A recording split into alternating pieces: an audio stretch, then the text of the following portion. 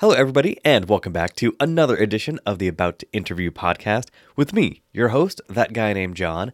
About to Interview focuses on the conversations I have with writers, actors, directors, artists, and other creatives, and is a supplemental version of the weekly film review podcast About to Review. Both shows have a goal of amplifying diverse voices in media across a wide range of disciplines. My guest on this episode is Paul Downs Collazo, who is the writer and director of the new film Brittany Runs a Marathon.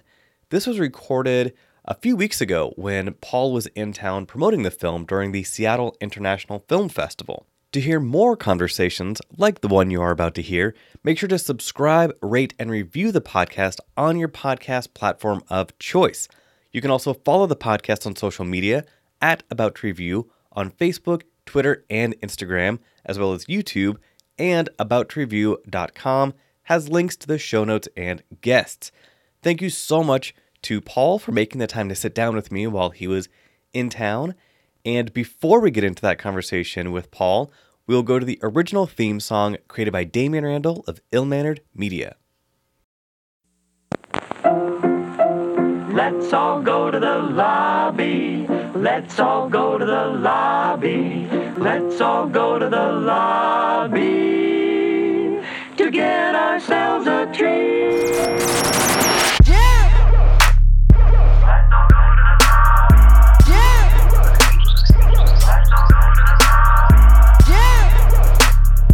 Let's all go to the lobby. Yeah! Let's all go to the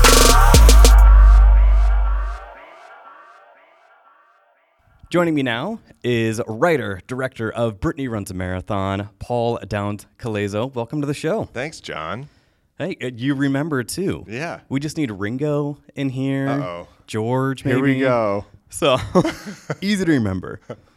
So Brittany Runs a Marathon is a movie that is really about, at its core, self-discovery, self-agency, self-reflection, and self-improvement. And so in your playwright career, from the stage to now your feature film debut on the screen, how do you think you have improved in your storytelling?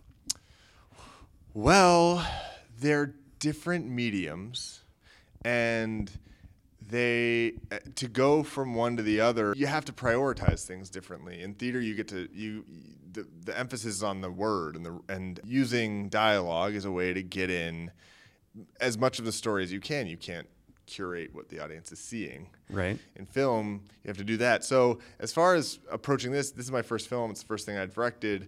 The storytelling there was a whole new set of tools where when I got into the editing room and I realized I don't need half of the words that they said. I can see it on their faces, and Right. I can zoom in, or I can cut to a close-up, and that's going to tell me the information I need without them sort of explaining it. So this was a real privilege of getting to understand how a medium where you get to curate the visual storytelling changes the game. And yeah, with indie filmmaking in general, being that this is the first time you kind of dipped your toe into the water, and it has been a huge success so far with Sundance and then distributorship through Amazon.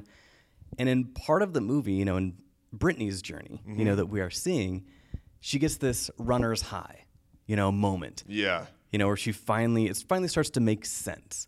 And so in this kind of indie filmmaking journey of yours, what was a task or part of the journey that initially you did not like, just like Brittany did not like running, but eventually it became something that you looked forward to?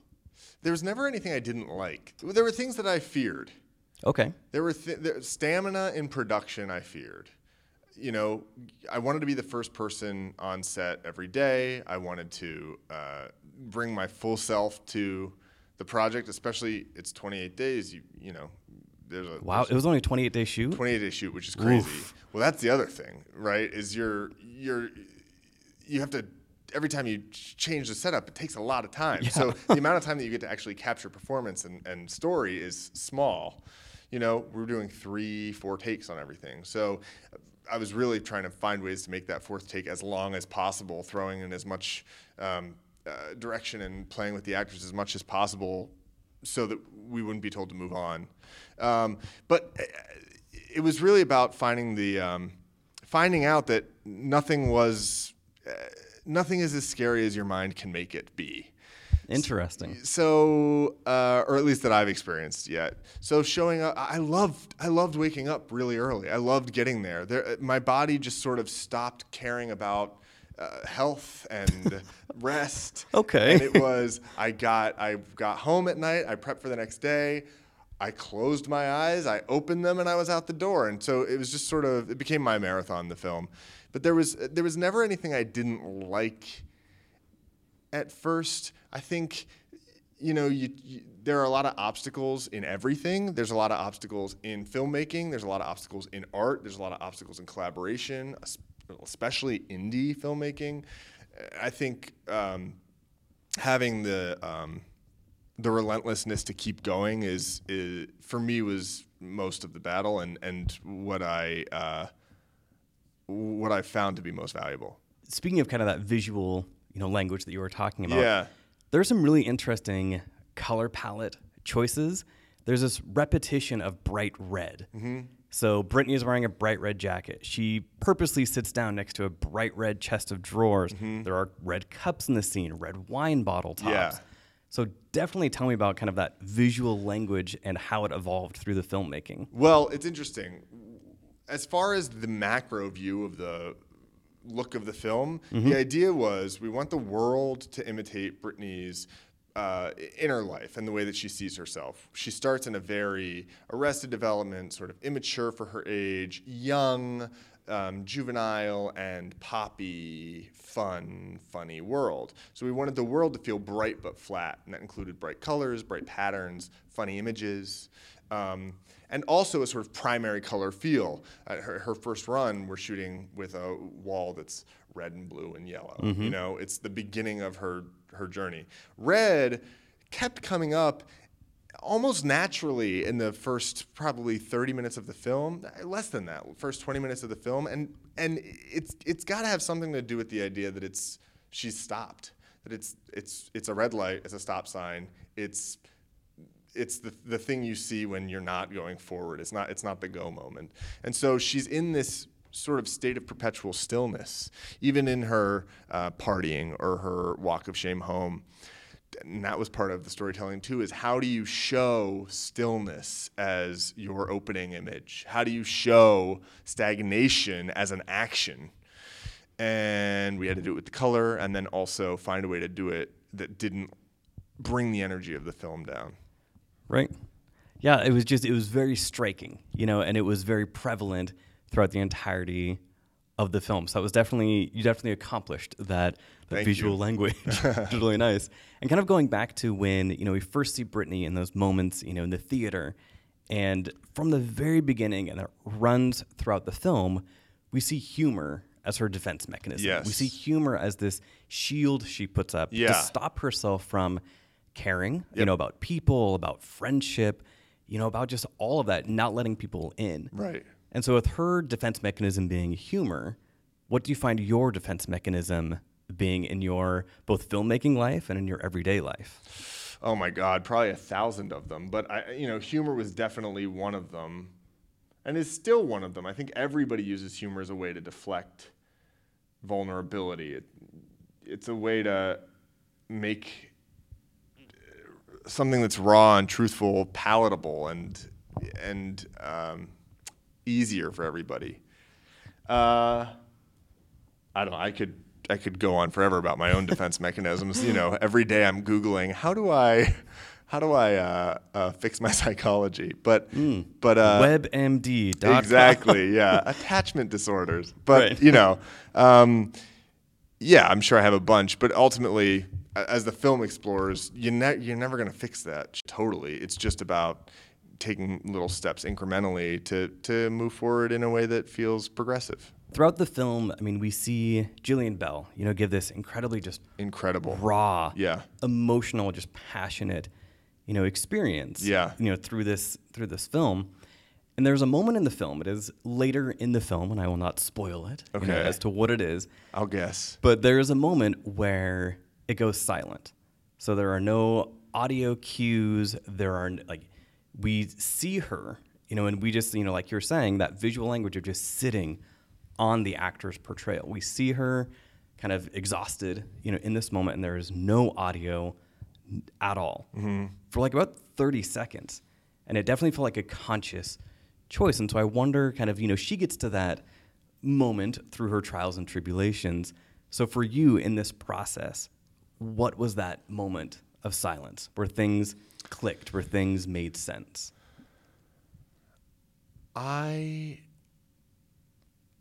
don't know that I've gotten to it yet.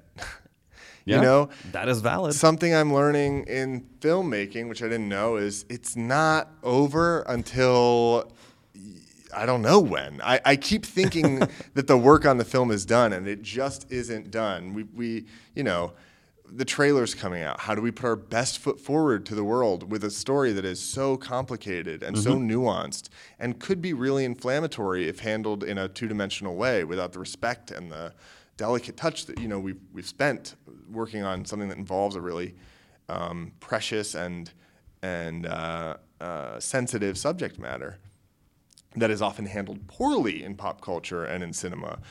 So the work is not done yet. This podcast right now is part of the film, the work on the film, speaking to it in a way that people understand, that we made something that we, as a labor of love, that we hope people can apply to their lives and get inspired by themselves and see themselves in a character and go to the theater and have a communal experience the way, I don't want to give anything away, but the way that the end of the film is meant to be experienced. So I'm not there yet. When I get to stillness, I'll hopefully be on my next job and will not have experienced it at all. Excellent. We can do a follow-up podcast interview when you've had that moment of silence. I'll be 90. I'll be like, not happened yet. Right. Well, because by then it will be coming out on whatever new format the movie is on at that point. Right. Probably exactly. just a chip It'll we be a put chip. in our brain. Yeah. So and then it'll be a memory. Oh, there you go. A memory. Just download it to our subconscious. How exciting and sad. Yeah, absolutely. Yeah. That was a Black Mirror episode right there. And so, when you're going through this process, because it is so personal, to you, this is based off of your real friend and real roommate. How was that kind of cognitive dissonance during the filmmaking process? Was it something that was difficult to separate, kind of the art from reality? No. The film is not her. And by the time there was a script, that script is its own story, and that character is its own character. And then 7 months before Jillian came onto the film, joined the film 7 months before we started filming. So that 7 months was the slow pass off of this fictitious character to Jillian as Jillian interprets her and Jillian tells her version of this story. We were on the same page by the time we were filming of what that story was and what the character was, and in no way did it feel like, it's the events of the film are not real. The events of the film not all of them, some of them didn't happen. So it doesn't feel like I am telling a biopic. It feels like I'm telling the story of a character who I see myself in, who I see my friend in, and who I see a lot of people in. And what is the specificity of that character, and then how are we dramatically focusing on what that story is? So there was never any feeling of concern about how I was showing a real friend of mine, because it's not her story. Gotcha. Yeah. That definitely, that makes sense. That you are taking this real life event and creating a story around it. There's an impetus. There's a heart and a soul and a dream, and that's what the story was. It's a love letter to my friend, and that doesn't mean it's her, but it's definitely, I wouldn't have written this movie, I wouldn't have had the idea for the movie if I didn't know Brittany, you know. And along with Brittany, this ensemble cast that you put together was great. Everything felt authentic, organic, between these interactions, because like you were saying, watching it, I could see myself.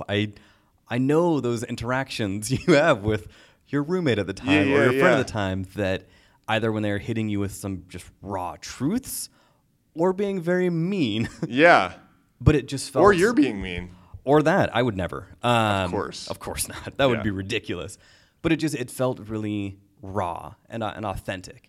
And so I definitely wanted to, commend you on just putting together this ensemble cast. Thank you. Thanks. They're all comedians. And they all were ready to do something that was different. They were all ready to show a side of themselves that was more exposed and more vulnerable and not saved with a joke. You know, they're all very funny in it. They all get moments of extreme humor. And also, I think the goal for us, which has worked so far, it seems, is for people to walk away understanding them as three-dimensional, real people with lives that are not marginalized. Yeah, absolutely. So that definitely came through. So congratulations. Thanks. You know, on that.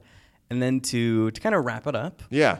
So there's a scene, again, early in Brittany's running journey where she goes out for her run and she looks one way down the path that she should be running. Yep. She turns back and there's a pretzel cart, right there. And so she is faced with this temptation, this decision of where she wants to go. And I will not say which option she chooses. But for you, when you're looking down those paths, what would your temptation be? I mean, legit the same thing. I flew in from New York this morning, and I stood and looked at Dunkin' Donuts for like 10 minutes before I decided against it. Wow. Yeah. Brave. I thought, well, it's a travel day. You know, I ate well yesterday. And then I said no, and then I had the chocolate croissant on the plane, so I might as well have just had the Dunkin' Donuts. Fair. Yeah. Excellent. So then the movie, is coming out it was distributing through Amazon Studios. Yep. And where can people find the most up-to-date information, social media, both for you and the film? I just keep your eyes out. The trailer should be out in 2 weeks. The trailer's going to drop first week of June.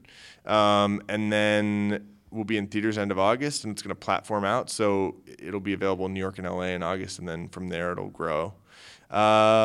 And other than that, I don't really know. Just keep Googling Brittany Runs a Marathon. All those search results. And make sure to go to IMDb because then it helps boost it a little bit there. Does it? So absolutely. Okay, do that. Excellent. Do that also, yes. Fantastic. So I've been sitting down with Paul Downs Colazo. Thank you so much. Of course, thank you for this. For sitting down. Thanks, John.